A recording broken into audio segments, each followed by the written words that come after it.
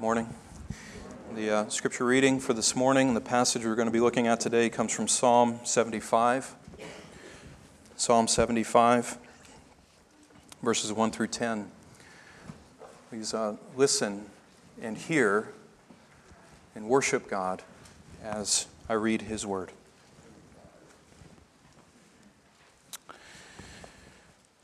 We give thanks to you, O God, we give thanks, for your name is near. Men declare your wondrous works. When I select an appointed time, it is I who judge with equity. The earth and all who dwell in it melt. It is I who firmly set its pillars. Selah. I said to the boastful, do not boast. And to the wicked, do not lift up the horn, and do not lift up your horn on high. Do not speak with insolent pride. For not from the east, nor from the west, nor from the desert comes exaltation, but God is the judge. He puts down one and exalts another. For a cup is in the hand of the Lord, and the wine foams. It is well mixed, and He pours out of this. Surely all the wicked of the earth must drain and drink down its dregs. But as for me, I will declare it forever. I will sing praises to the God of Jacob. And all the horns of the wicked He will cut off, but the horns of the righteous will be lifted up. This is the word of the Lord for us this morning. May He add His blessing to its reading and its preaching today. You may be seated. Well, as you can tell, we're not in the Gospel of John today.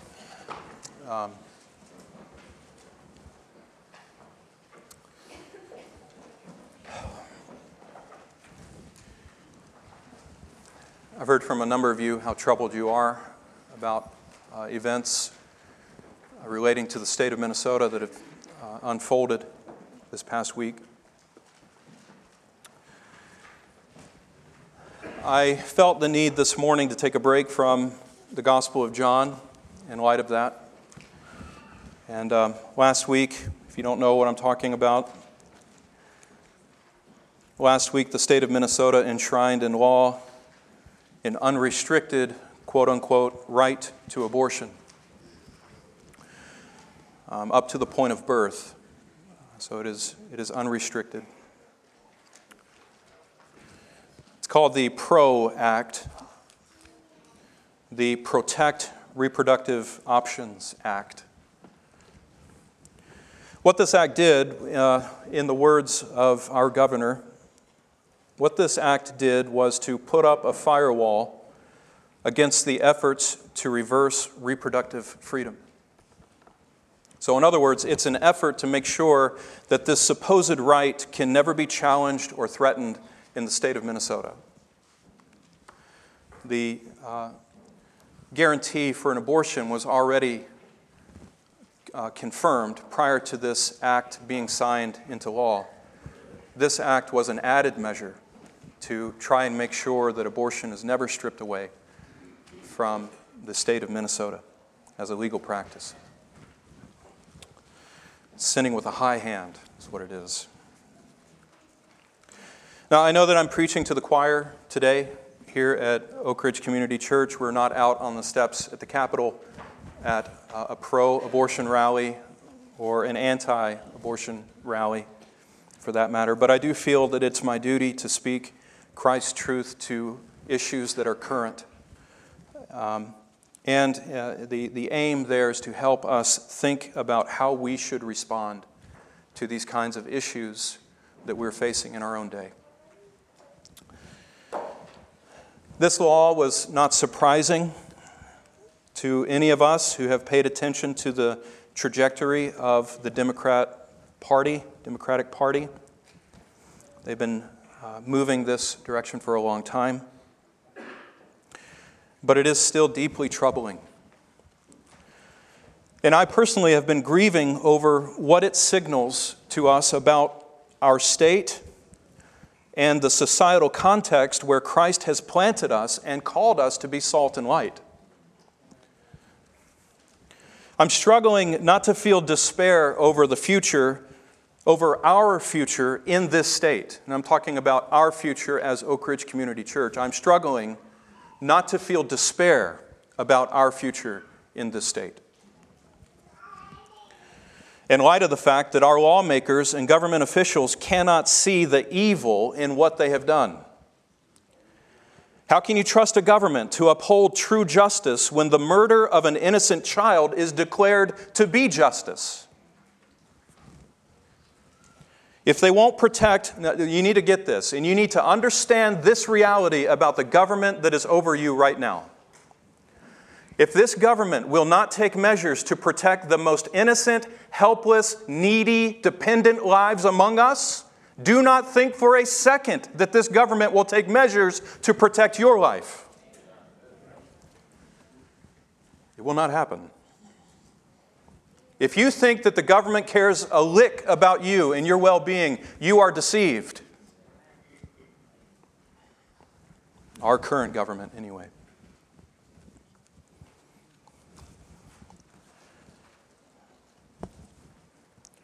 The Declaration of Independence speaks to what ought to be done with a government like this government. I think everyone should go read that document again. To be honest, what's been floating in my heart and mind, really, I've wavered back and forth this week on whether or not to come to deal with this topic today. I actually worked on my sermon in John all the way up through Thursday evening. And Friday morning, I woke up at 4 o'clock with a burden. And the sermon just unfolded itself in my mind as soon as I woke up. And I typed it out, started working on it. It was done by Friday at 2. And so forgive any shortcomings in it. Amen, brother. Thank you, Eger. Yeah. You're a gracious brother. Yeah. Yeah. Blessed are the merciful. Amen.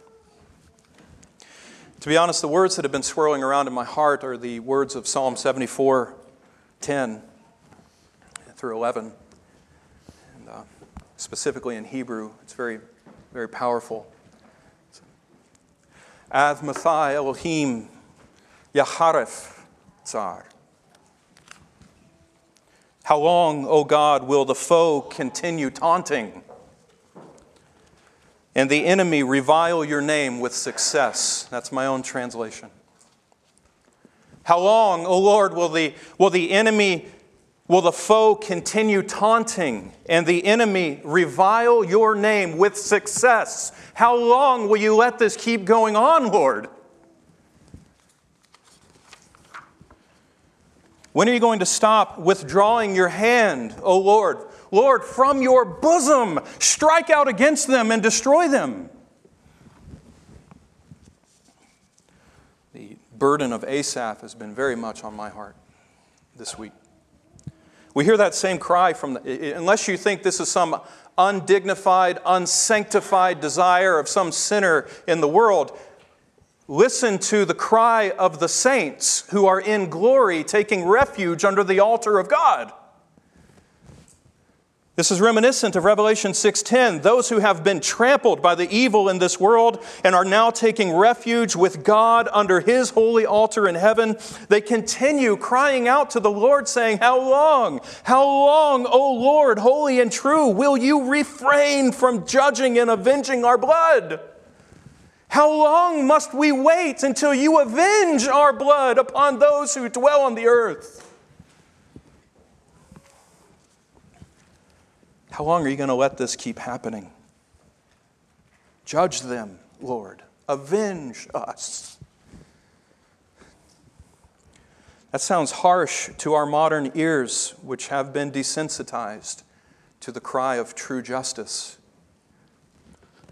But it's important to recognize that those desires, both in Asaph and in these saints in heaven, those desires for God to deal out justice were produced in their hearts by the Holy Spirit Himself. Well, with that in mind, with that question in mind, how long, Lord, will the foe continue taunting you? How long will he revile your name with success? With that question in mind, I thought it would be helpful to turn to Psalm 75 this morning, because that question in Psalm 74 remains unanswered in Psalm 74, Psalm of Asaph. God's answer to that question is given to us in Psalm 75. You ought to read these psalms together. Both of them are psalms of Asaph. One is his prayer, the other is God's answer. In Psalm 75, God gives the answer to that question of how long. And God provides for us in this psalm what he wants his people to focus on as we struggle to live in a world where ungodliness seems not only to be increasing, but where it appears to prosper. It holds both a warning for the world and every sinner in the world, but it also offers comfort and hope to the people of God. And so what I want to look at today, you have in your bulletins, I believe, thanks to the sacrificial service of Lauren, who, because I could not decide on this earlier on in the week, these were not in the bulletins until this morning when Lauren filled them. So thank you, brother. What I want to do, what I basically did is I took the outline from the kids' bulletin and made another outline for you guys to have. All right, so it's fill in the blank because it's for the kids. All right, but maybe it'll be helpful for you. What I want to do is walk through basically 3 different points this morning. One is I want to look at 3 principles of comfort for God's people that are found here in Psalm 75. Secondly, I want to pronounce from God's word 3 indictments against the state of Minnesota. And then finally, I want to end on 3 ways that God's people should respond. Okay? So 3 principles of comfort, 3 indictments, 3 ways to respond. Before we get to that, would you please pray with me? Father, we do thank you for your grace and your mercy that has plucked us as brands from the fire. We do not stand here or gather here in this room with any sense of being better or greater than those who are committing these abominations around us. God, we are not the Pharisee thanking you that we are not like these sinners. We who know our hearts, we know the sinners that we are. And we know what you have saved us from, at least in some partial but true manner. We know what you have saved us from. We have true knowledge of your grace, Lord, and I pray that this morning you would help us talk through this issue in a way that's helpful. And settle our hearts, quiet our minds, help us think and focus directly upon what you have to say to us from your word. We pray this in Jesus' name, Father. Amen. All right, so 3 principles of comfort for God's people. Number 1, from Psalm 75. Number 1, we need to comfort our hearts during evil times with the fact that God will always preserve a remnant of faithful worshipers in this world. God will always preserve a remnant of faithful worshipers in this world. Verse 1 of Psalm 75 opens with Asaph declaring, "We give thanks to you, O God, we give thanks, for your name is near, and men declare your wondrous deeds." That is, we give thanks to you, O God, because you have made yourself known to us, and men have responded to that revelation in true worship. God's name, that refers to God's nature, the revelation of who God is. And as this psalm begins, what we find is the Holy Spirit ministering to Asaph's heart by reminding him that in the midst of this ungodly world where there's all this struggle against evil and depravity, there is still a remnant who gives thanks to God for who He is. There is still a remnant who relished the reality that God has caused His name to draw near to them and then respond in worship by praising Him and declaring His wondrous deeds. Asaph is thanking God for bringing about a people who continue to proclaim and declare God's mighty and wondrous deeds in the midst of a godless world. And beloved, we should also give thanks to God for that great work of His grace in saving a people to be His own personal possession. Right here we find our first instruction for how God wants you and me to respond to evil in this stain of evil world, in this stained world that covered our state last week. This stain of evil that covered our state last week. Despite what evil and wicked people have done and are doing in this world, God still has made Himself known to us. He has not, in other words, He has not withdrawn the knowledge of Himself in reaction to our ungodliness. He has only pressed it in upon us further. That's gracious. We're not wandering around in this present darkness without hope or without light. The light of truth has broken in upon a world of lies and darkness, and by God's grace, our Lord Jesus Christ has implanted that revelation of God's light within us. We are among those who have been awakened to see the truth about who God is and to respond in worship. This is the work of the Holy Spirit in divine illumination, stamping the indelible mark of God's light and holiness upon our souls. As we think about how to respond to our state government's actions this past week and the celebration of infant murder by the deceived masses, we must comfort ourselves with the fact that at any and every moment in world history, including right at this moment in Minnesota's history, there has been and there always will be a remnant of humanity who by God's grace know and worship Him in spirit and in truth. Even in this current darkness, beloved, we must praise God for that grace. Not all of us are left in our deception, and we should give thanks to God for that. Because that proves that even when the ugliest forms of human depravity manifest themselves all around us, even then and at that moment, God is accomplishing His work of redemption. His hand is not stayed. He will leave a faithful remnant who not only see His glory for themselves, but who will then continue to declare His glory and His wondrous deeds as a testimony against the evil deeds of the world around them. So we should give thanks that He will always preserve a remnant of people. Secondly, God wants us to keep in mind that He has appointed a time for judgment. We should give thanks that He preserves a remnant in the midst of this godless world. But we should also give thanks to God and comfort our souls with the fact that God has an appointed time for judgment. Verses 2 through 3, the Lord says, "When I select an appointed time, it is I who judge with equity." Asaph, I've heard your complaint. Saints under the altar, I hear you and I know. But at the right time, I will move in judgment, and I will take care of this.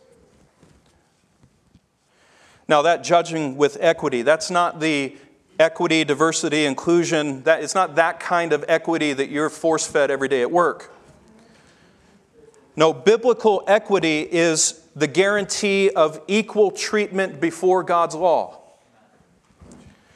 So it's not equality of outcomes. That's not true equity. That's not real equality. Equality of outcomes is not real equality.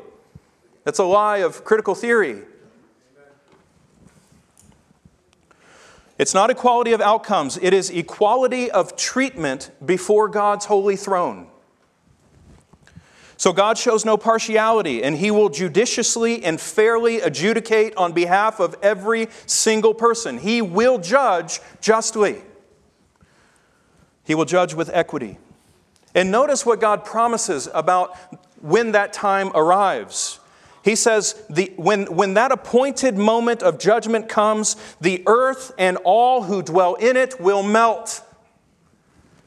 You hear it described in other prophets as a form of wax before a furnace. It just dissipates. It just melts down. It cannot stand in the presence of the heat. so it will be for the ungodly of this world. They will utterly melt before the presence of a holy God.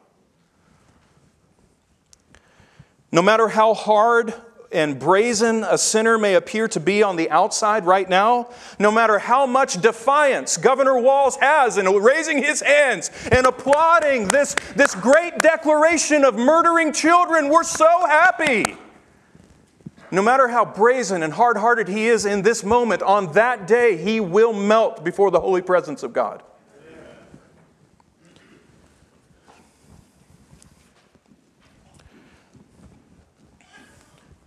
On that day of holy judgment, all obstinance and all defiance and all rebellion against God's holy will dissolve.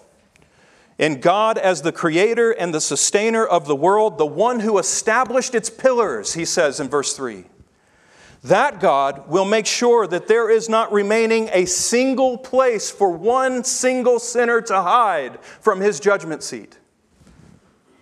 The earth and all who dwell in it will melt. Now, as odd as this may seem to us in our effeminate and desensitized age, God wants all of His people to be comforted by the fact that He will execute perfect justice on every person who does wickedness. You know, a lot of us struggle with that because we don't experience directly the depravity of man in pouring out their vileness upon us. My grandma, who suffered much at the hands of godless men, I got her Bible. I received her Bible after she passed away. And every single passage talking about the judgment seat of God and the fact that God will judge with righteousness, she had that boxed and starred and highlighted. Her hope was in the reality that one day God's going to make every wrong right and He will vindicate her one day. The same is true for us as we face an issue as evil as the PRO Act here in the state of Minnesota. We ought to comfort ourselves with the fact that God will not let this stand. 2 Peter 2, 7 through 8, it gives us the same comfort to Christians. Peter says, for everyone who, like righteous Lot, has their righteous soul tormented day after day by the lawless deeds of the society around us, God gives us this assurance in verses 9 through 10 that He knows how to keep the unrighteous under punishment for the judgment of the great day. God is speaking that through Peter to comfort His suffering people who are afflicted by, tormented by the lawless deeds around them. He knows how to keep the unrighteous under punishment, and He will do it. Or Ezekiel chapter 9, verse 4. You may remember this well. For those who sigh and groan over the abominations which are being committed in our midst, God wants us to find comfort in the fact that He not only takes notice of our groanings, He not only recognizes that we in our groaning are manifesting desires that are after the very desires of God's own heart. We are grieving with God's grief as we behold the abominations around us. God wants us to be comforted by the fact that He knows and He sees us as we moan and groan over the evil that's being done around us. But He also wants us to be comforted by this fact, that He not only knows that we are groaning with Him, but He also has promised that the day will come when He Himself will deal with those who commit these abominations. Verse 10, that day will come when His eye will have no pity and will not spare, and He will bring their conduct upon their own heads. God wants His people who mourn over the abominations being done around them to take comfort in that reality. The day's coming when God will show the wicked no pity and no mercy. God has appointed a time when He will destroy His enemies, and we can count on that, and we can take comfort in that.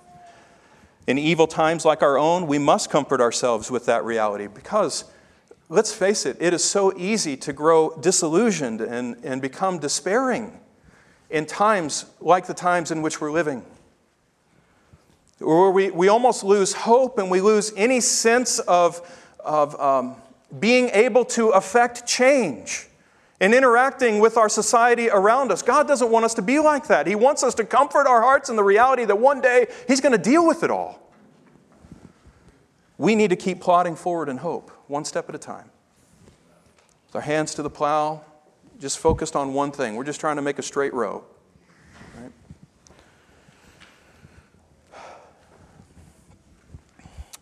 That leads us to the third comfort that we find in this passage. I'll try and be briefer on this, but it deserves fuller treatment. All of these do. Thirdly, we must be comforted or comfort ourselves with the fact that even in the midst of wrath, God continues extending the promise of His mercy. Even though God has decreed an appointed time for judgment, until that time comes, He does not stop calling sinners to repentance. Those are the very next verses 4 and 5 in Psalm 75. God says, I said to the boastful, do not boast. I said to the wicked, do not lift up the horn. Do not lift up your horn on high, and do not speak with insolent pride. Now don't miss this. Right in between God's promise of wrath and judgment in verses 2 and 3, and then God's description of that wrath and judgment in verses 6 through 8, you have God pleading with this promise of mercy to the wicked of the world. It's like Jonah. When Jonah came to Nineveh preaching the judgment of God that was going to come upon Nineveh, Jonah did not preach anything about an offer of forgiveness. He didn't say anything about mercy. He simply said, 40 days and Nineveh's going to be destroyed. And God even used that to call Nineveh to repentance. It's that same flavor here. Where God, though there's no stated promise of forgiveness, the very fact that God is calling upon the wicked to stop being wicked is an expression of His mercy. If God had no desire whatsoever to be merciful to the wicked of this world, He would not call them away from their wickedness. He would not tell them to stop being evil. He would not call them to turn from their sin. He would simply let them go. That is the greatest expression of God's judgment upon someone. He lets that person go. Now, God's plea in verses 4 through 5 is made more forceful by the description of judgment that is to come in verses 6 through 8. There's no hope of finding deliverance in anyone other than God. That's what verse 6 is getting at. When it says you can look to the east and you can look to the west, you can look to the mountainous desert and you can cry out for help all you want. But the reality is there's only one who lifts up and there's only one who puts down, and that is God the judge. God is the judge over all the earth, and as judge, He is preparing His sentence upon those who do wickedness in His world. Verse 8, it describes it as a cup of righteous judgment swirling in the hands of Yahweh. He's keeping it well mixed and foamed. It's prepared and ready, and God is making sure that it's ready at any moment to pour it out upon the ungodly. That's that picture. He's sitting there, He's swirling that cup and keeping it well mixed. Surely, God says at the end of verse 8, all the wicked of the earth must drain and drink down its dregs. They must drain the demands of God's justice down to its bitter end, which, as we know from other parts of Scripture, has no end, apart from being in Christ. And yet, even in that moment, up until the moment when the cup of His wrath is placed to the lips of the wicked, we find God pleading for them to turn. So long as there is breath, this is what we need to take comfort in. So long as there is breath in a sinner's lungs, there is hope for that sinner to be saved. So long as God sustains his or her life, He continues to plead with that person to repent. With every breath that person breathes, with every piece of food that person enjoys, with every moment of God's common grace poured out upon that person, God is calling that sinner to turn to Him, to see His goodness, to welcome the compassion of the God who is true, to come and receive mercy from His hand. You can almost hear the Lord pleading with every expression of His common grace to the world of sinners. You can hear God pleading with them. Why? Why will you choose to die? I take no pleasure in your death. You're not being hindered by me from being saved. You're being hindered by yourself. You can just hear the Lord screaming the words of Ezekiel 18 out to the world of the ungodly. Spurgeon once said that until the gate of hell is shut upon a man, we must not cease to pray for him. And if we see him hugging the very doorpost of damnation, we must go to the mercy seat and beseech the arm of grace to pluck him from that dangerous position. While there is life, Spurgeon said, there's hope. So long as the sinner is still alive, there is an opportunity for that sinner to repent. That should give us hope as we think about the state of Minnesota. God has not yet wiped this state off the map, and there is still hope. So don't despair, beloved. Be comforted. God will always maintain a remnant of worshipers, no matter how dark it gets. He's appointed a day of judgment when He will deal with every single evil act that's ever been done. And until that day comes, knowing the fullness of their end, God continues pleading for them to repent. And we must do the same. So those are the 3 points of comfort. Now, in light of that, I want to lay out 3 clear indictments that God's Word sets against the state of Minnesota relating to the issue of abortion.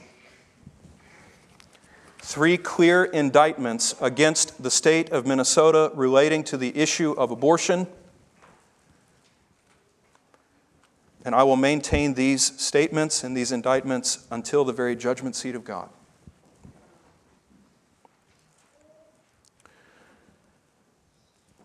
What I want to lay out are 3 proofs that what the state of Minnesota has done is evil in the eyes of God and deserves and will be condemned. Deserves to be and will be condemned. In many ways, these indictments could be applied to other places and other people in this nation as well. But because we live in Minnesota, because we fellowship in Minnesota, because we interact with people in Minnesota, it seems appropriate only to speak about the situation in Minnesota. In Psalm 74, verses 4 through 5, the same warning that God speaks to the wicked, calling them to turn from their wickedness, He says, "Do not boast, and to the wicked, do not lift up your horn on high, do not speak with insolent pride." Those same words that He speaks to a wicked world, He speaks to the wicked people of Minnesota. Now, if anything happened this last week, our state legislative body lifted up its horn in defiance of God's holy law and even in defiance of common sense. The PRO Act, the Protect Reproductive Options Act, claims to establish that, quote, "every individual has a fundamental right to make autonomous decisions about the individual's own reproductive health, including abortion, contraception, and sterilization." Early last Saturday morning, the bill passed in the Senate by a vote of 34 to 33 after 35 attempts by Republicans to amend the bill. According to State Senator Julia Coleman, Minnesota Democrats shot down amendments that would in any way put restrictions on what could be done under the umbrella term of abortion. So, for example, they refused even to consider proposed amendments like prohibiting a woman from getting an abortion while she is in labor, requiring a baby who survived abortion to be anesthetized and treated with medical treatment prior to passing away. State Senator Coleman even stated that the law would strip away parental rights, making provision for minors to receive abortions as well as sterilization without requiring parental consent or even parental notification. And on Tuesday, January 3rd, our Governor Walz, affixed his signature to the act. Sarah Traxler, the chief medical officer at Planned Parenthood, North Central States, claims that, quote, "The PRO Act solidifies Minnesotans' fundamental human rights into state law and acts as an insurance policy that our rights won't be taken away by politicians or judges." End quote. Now let's at least be honest with what this is really all about. This is an attempt to enshrine into law a claimed fundamental right to murder innocent, helpless, defenseless children in their mother's womb. Let's just be real about that. And let's not be ashamed to declare that that is the reality that abortion is dealing with out in the world. Let's not be ashamed to declare that out in the world. As I'm going to prove to you in a moment, we all know what's going on when an abortion is taking place. The fact that something as atrocious as this could be signed into law and celebrated by our legislators as a victory for women is the greatest evidence proving the fact that the state of Minnesota is under the wrath of God and is being prepared for destruction. Romans chapter 1, verse 25, the greatest act of judgment that God can pour out upon a people is the judgment of handing them over to satisfy the sinful and evil lust that their hearts crave. That is what happens when God allows a people to fill up the measure of their sins. He simply hands them over to glut themselves on their own evil depravity. To grow fat on their sin, the way that cattle are fattened up for the day of slaughter. The wrath of God is manifest most when He allows ignorant human beings to be the masters of their own fate and captains of their own soul. Now, upon what basis is the state of Minnesota condemned before God? Upon what basis do I offer indictments against the state of Minnesota? Well, number one, first indictment. Every baby conceived in the womb is God's creation, no matter how that baby came to be. God is the author of life. If life is present, God brought that life about. No matter how that life, no matter the circumstances by which that life came to be.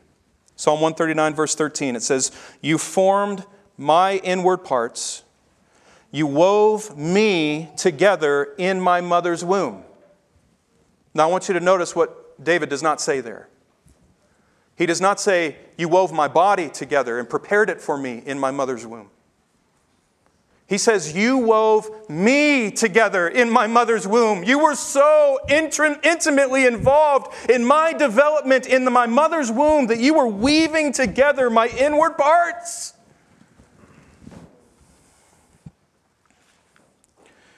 No matter the circumstances, a baby that was brought into existence in this world, a baby that has been conceived, has been brought into existence by the creative power of God, and He is intimately involved in knitting that child together, even in the womb. So if there is life in the womb, it is because the God of life is at work in that womb.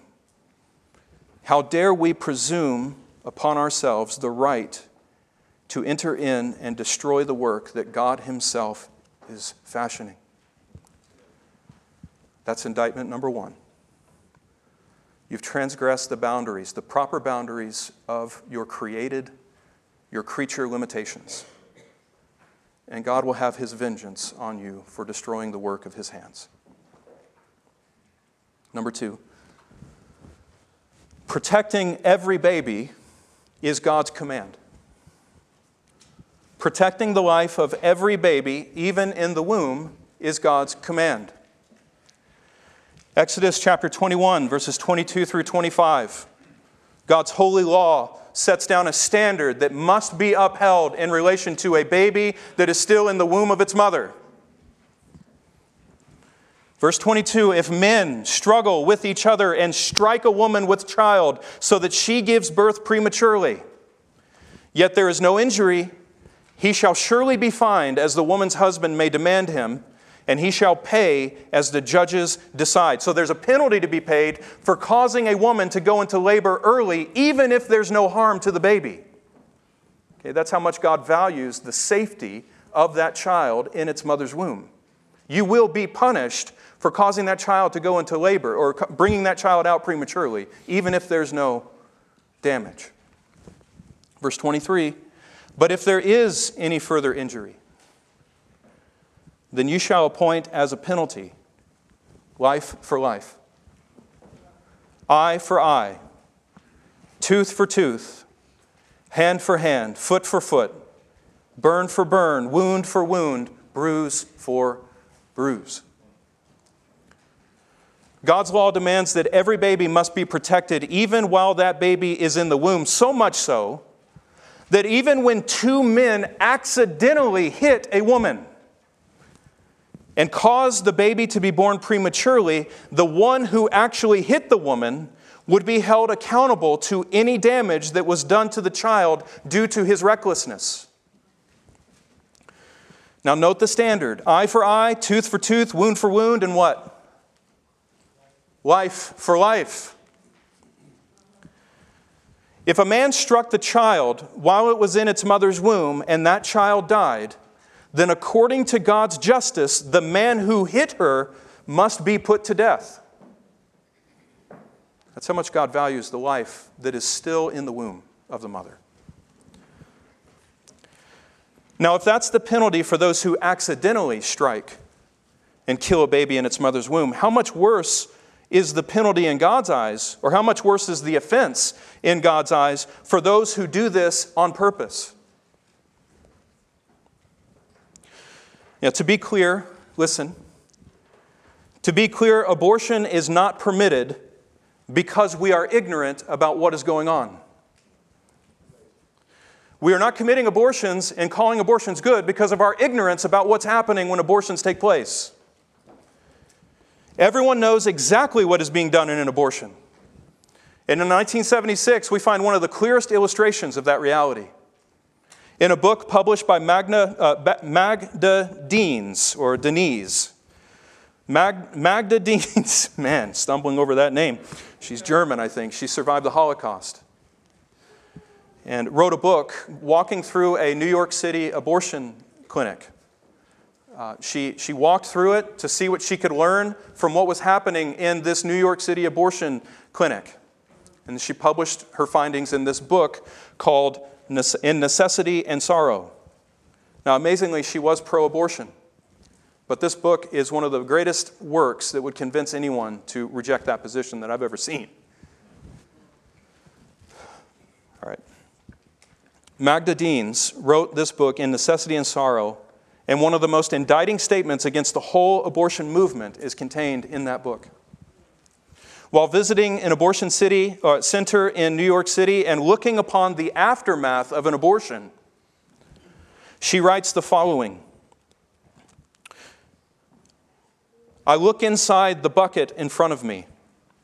There's a small, naked person in there, floating in a bloody liquid, plainly the tragic victim of a drowning accident.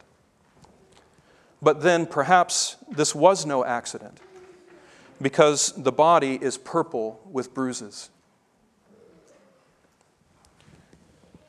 Magda even reports one abortionist saying the following, that while administering the drug that would kill the baby in the womb, quote, you can feel the fetus wiggling at the end of that needle and moving around, which is an unpleasant thing, end quote. Well, let me be clear. The reason why you can feel that fetus wiggling around at the end of that needle is because it is a living baby. No, it is not able to discern fully what is happening around it, but there is at least enough consciousness and awareness to know when something is being poked into its body. It responds. It can interact with its environment. It recognizes when something hurts it. I remember my son, you guys know my son passed away after 2 days?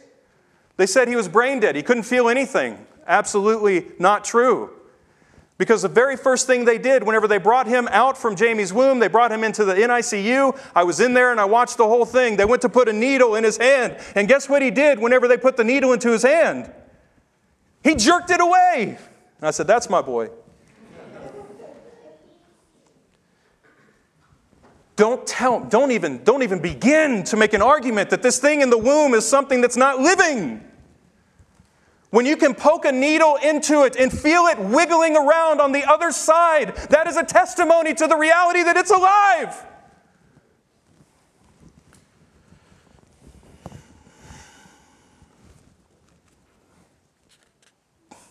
I can't imagine how seared your conscience has to be to force yourself to go through with something like that. And then not only to do it once, but to go over against this blatant reality, this manifest truth that this thing I'm sticking this needle in is a living creature.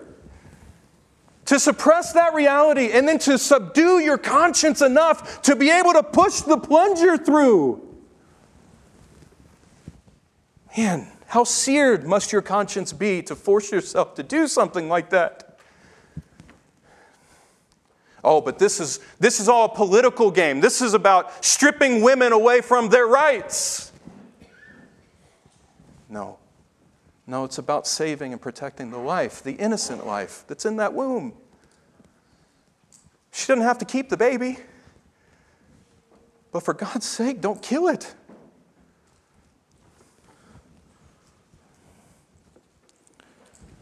Like John the Baptist in Luke chapter 1, verse 44, he leapt in his mother's womb when the voice of Mary entered into the room. Babies don't have the ability to process everything that's going on, but they still have enough awareness to respond to what's going on around them.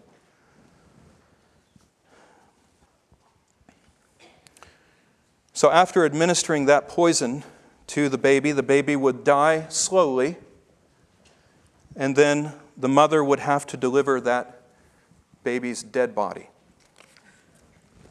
But that was the 70s.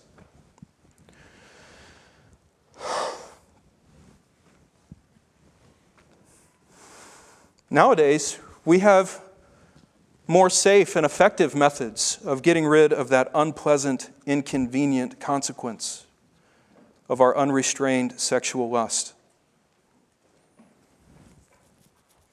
We tout ourselves as being far more humane than we used to be. We no longer force abortionists to be exposed to such an intimate realization that the living thing on the other end of that needle is alive. We no longer subject mothers to the traumatizing experience of delivering the body of the baby she just conspired with the doctors to murder.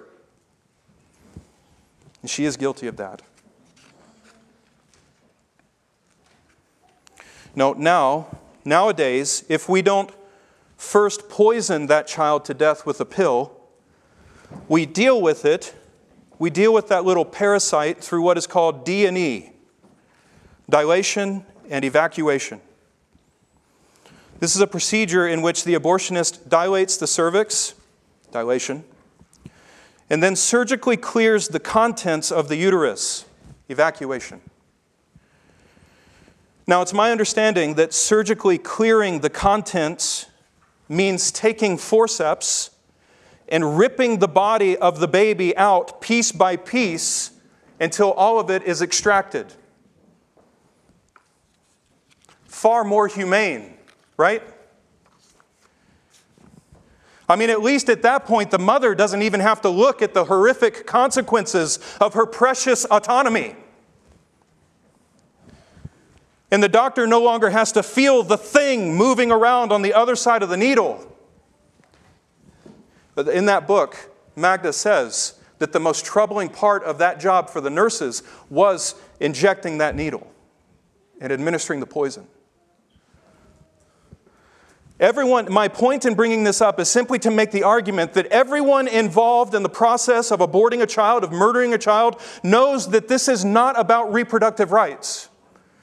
This is about murder. Which leads to a third principle, a third indictment.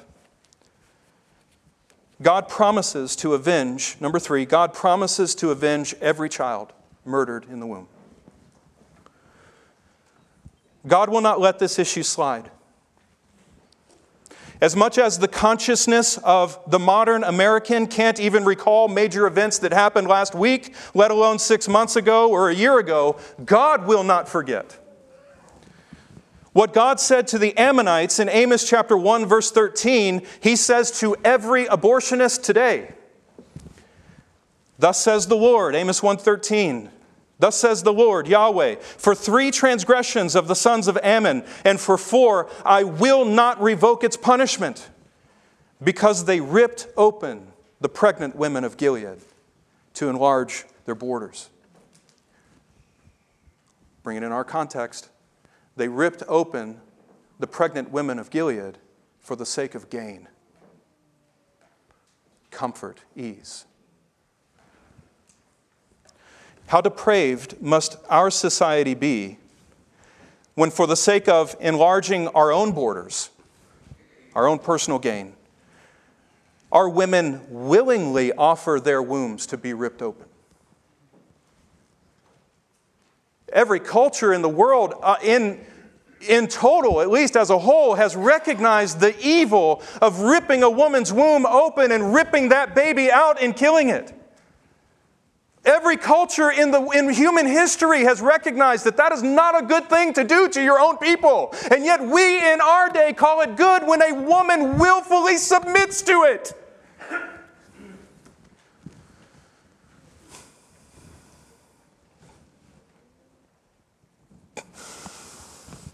If God brought vengeance upon those who did such unspeakable atrocities to the unwilling,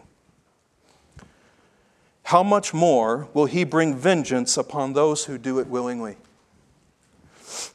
upon all parties that are complicit?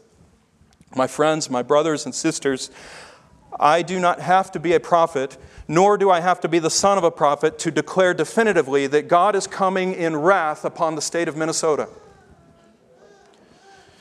Psalm 75, we know that even now God is swirling His cup of wrath around, and He is preparing to pour it out upon the state of Minnesota down to its dregs. God will not be mocked. We will reap what we sow. We've sown the wind, we're going to reap the whirlwind. We've sown rebellion, we're going to reap destruction. And sadly enough, very often it's the next generation that has to experience the full weight of that destructive force. But every single person complicit in the murder of a child will be made to drink from the cup of God's wrath. From doctors to lawyers to judges to Minnesota state senators and representatives, even down to the fathers who failed to be real men and rise up to protect their own children. Jesus says in Revelation 21:8 that cowards will be in hell. Those who didn't have the moral fortitude or backbone to stand and do what was right, cowards will be in hell.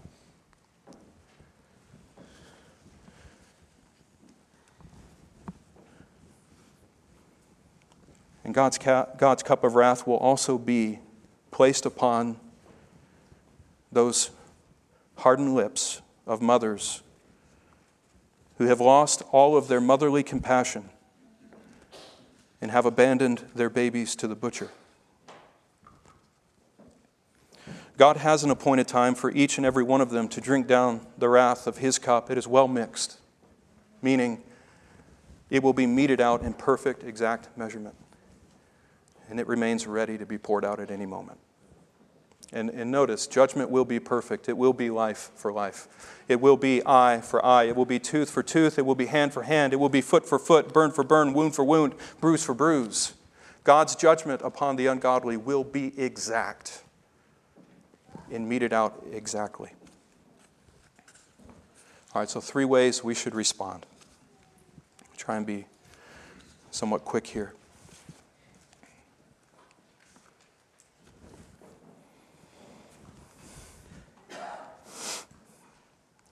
Number 1,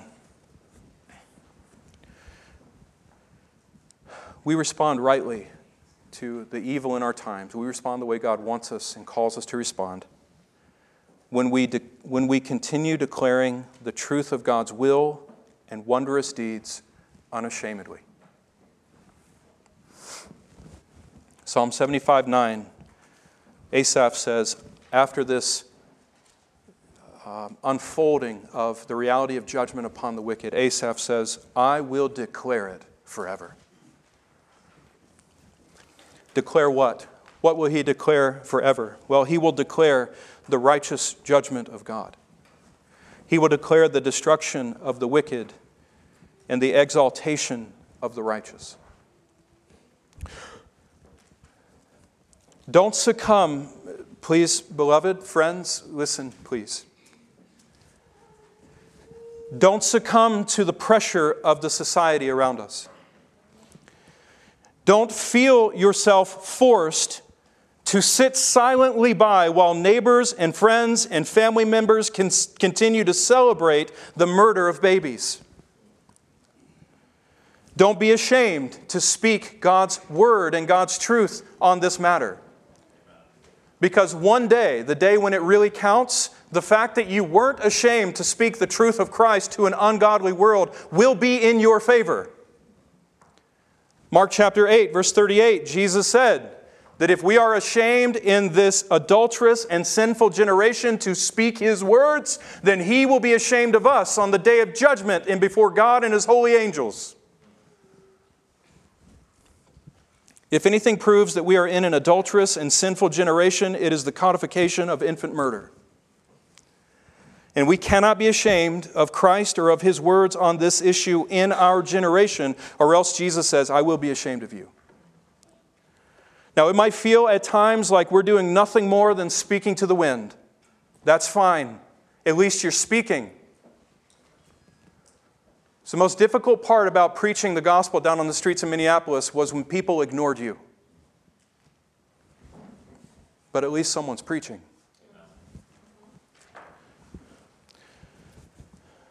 You know, beloved, speaking the Lord's testimony before the world will never be an exercise in vanity.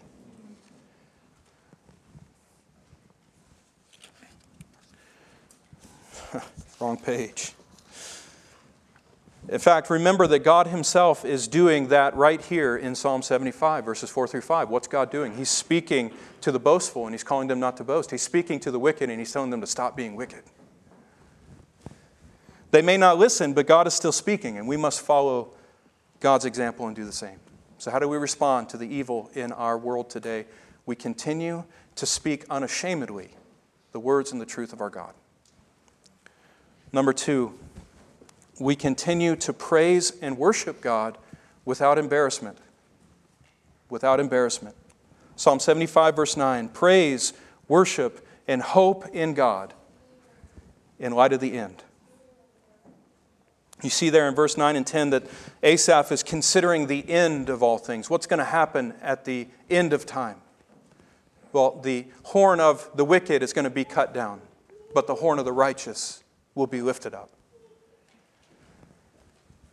No matter how arrogant and prideful the godless horn in our own state rises up, no matter how much the arrogant and prideful horn of the godless in our own state rises up, we need to make sure we don't lose perspective of their end. Verse 10, all horns of the wicked will be cut off, but the horns of the righteous will be lifted up. In other words, God is going to cut down all the wicked, but the righteous will be lifted up forever. So praise Him for that. Even when we are surrounded by wickedness, we can rest in the fact that the righteous will be exalted forever. We may not be exalted in this life. That's fine. We're going to be exalted when it counts. This is all Vanity Fair. This is all playground for ungodly, unholy people who are just biding their time. This is where the devil is waging his war because he knows his time is short. But it's all going to come to an end. And what's going to matter whenever it comes to an end? What's going to matter is that you were among the righteous. You were among those who stood firm in the truth of Christ. You were among those who were not ashamed to stand firm in His truth. Jesus says, oh, you're going to be lifted up forever. Hold fast and endure. You're going to be hated by all for my name's sake, but it's the one who endures to the end who will be saved. Jesus says. So, we praise and we worship God in the midst of this evil generation without embarrassment. Psalm 37, right? We don't fret because of the evildoers. We dwell in the land. We cultivate faithfulness. We delight ourselves in the Lord. He will give us the desires of our heart. We commit our way to the Lord. We trust in Him and wait for Him to act. That's how we live among an evil and adulterous generation. So that's number 2. Number 3, how do we respond? We put all of our hope in God.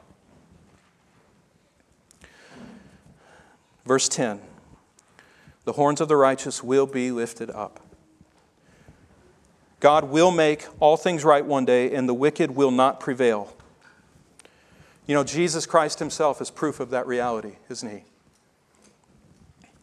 He is our foretaste of the glorious victory of righteousness and the triumph over evil that is yet to come. The world poured out upon Christ its most vile, unjust expression of tyrannical wickedness, poured it out upon His head, and then gloated over Him, saying, "A deadly thing is poured out upon Him. He will not rise. We did it."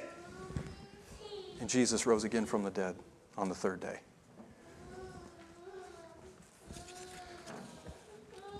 Evil believed it had triumphed over Christ. The very light of the sun stopped shining upon the earth, mourning the death of the God-man. But when evil had exhausted itself, Jesus Christ, the mighty Lion of the tribe of Judah, rose from the dead in victory. And that's our victory. His victory is our victory if we are in Him. He conquered sin, He conquered death, He conquered hell. He triumphed over all the principalities and powers and rulers of this present darkness. God put them all to open shame when He triumphed over Christ through the cross and resurrection. When He triumphed through Christ. Beloved, that victory is yours in Jesus Christ, and He promises to give that to all who will trust in Him alone to give it. So how do we respond? We respond by holding fast our hope in Christ. We fight the good fight of faith. We finish the course well. We keep the faith in this evil day. And we endure to the end. And Jesus gives us the promise of salvation. The horn of the righteous will be lifted up. So hold fast in faith, beloved, until the victory comes. Father, we do pray that You would give us grace to do that.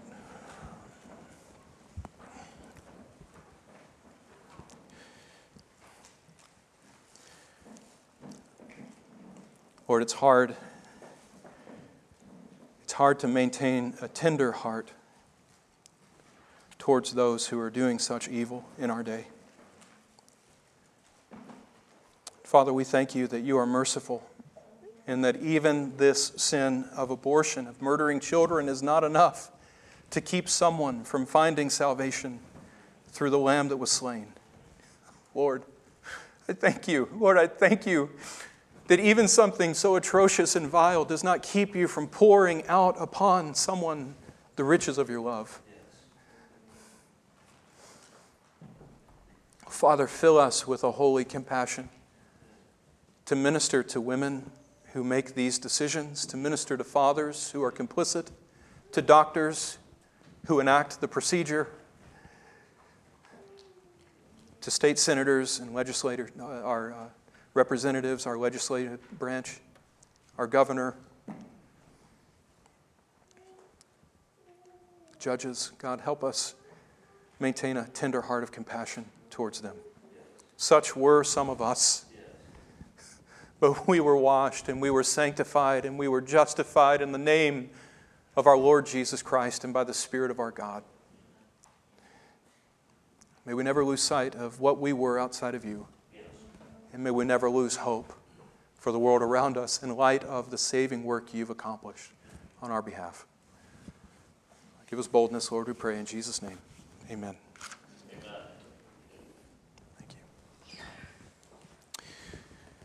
While we're waiting on everyone to get settled and as we're coming to the table, I think it's important to remember this is a heavy Sunday. It's a day of mourning. It should be a day of mourning for us, but there's not a better time for us to come to the Lord's table and worship than now. We all should be troubled. We all should be grieved over what's happened in our state, but we are still called by Christ to bring those troubles, to bring those griefs and pour them out before Him, even as we come here to this table. He is not untouched by our troubles. He's tender-hearted, He's compassionate, and He knows the pain and the grief. You know, as we come to this table, we're also reminded of the fact that redemption is not beyond anyone who may have had an abortion in the past.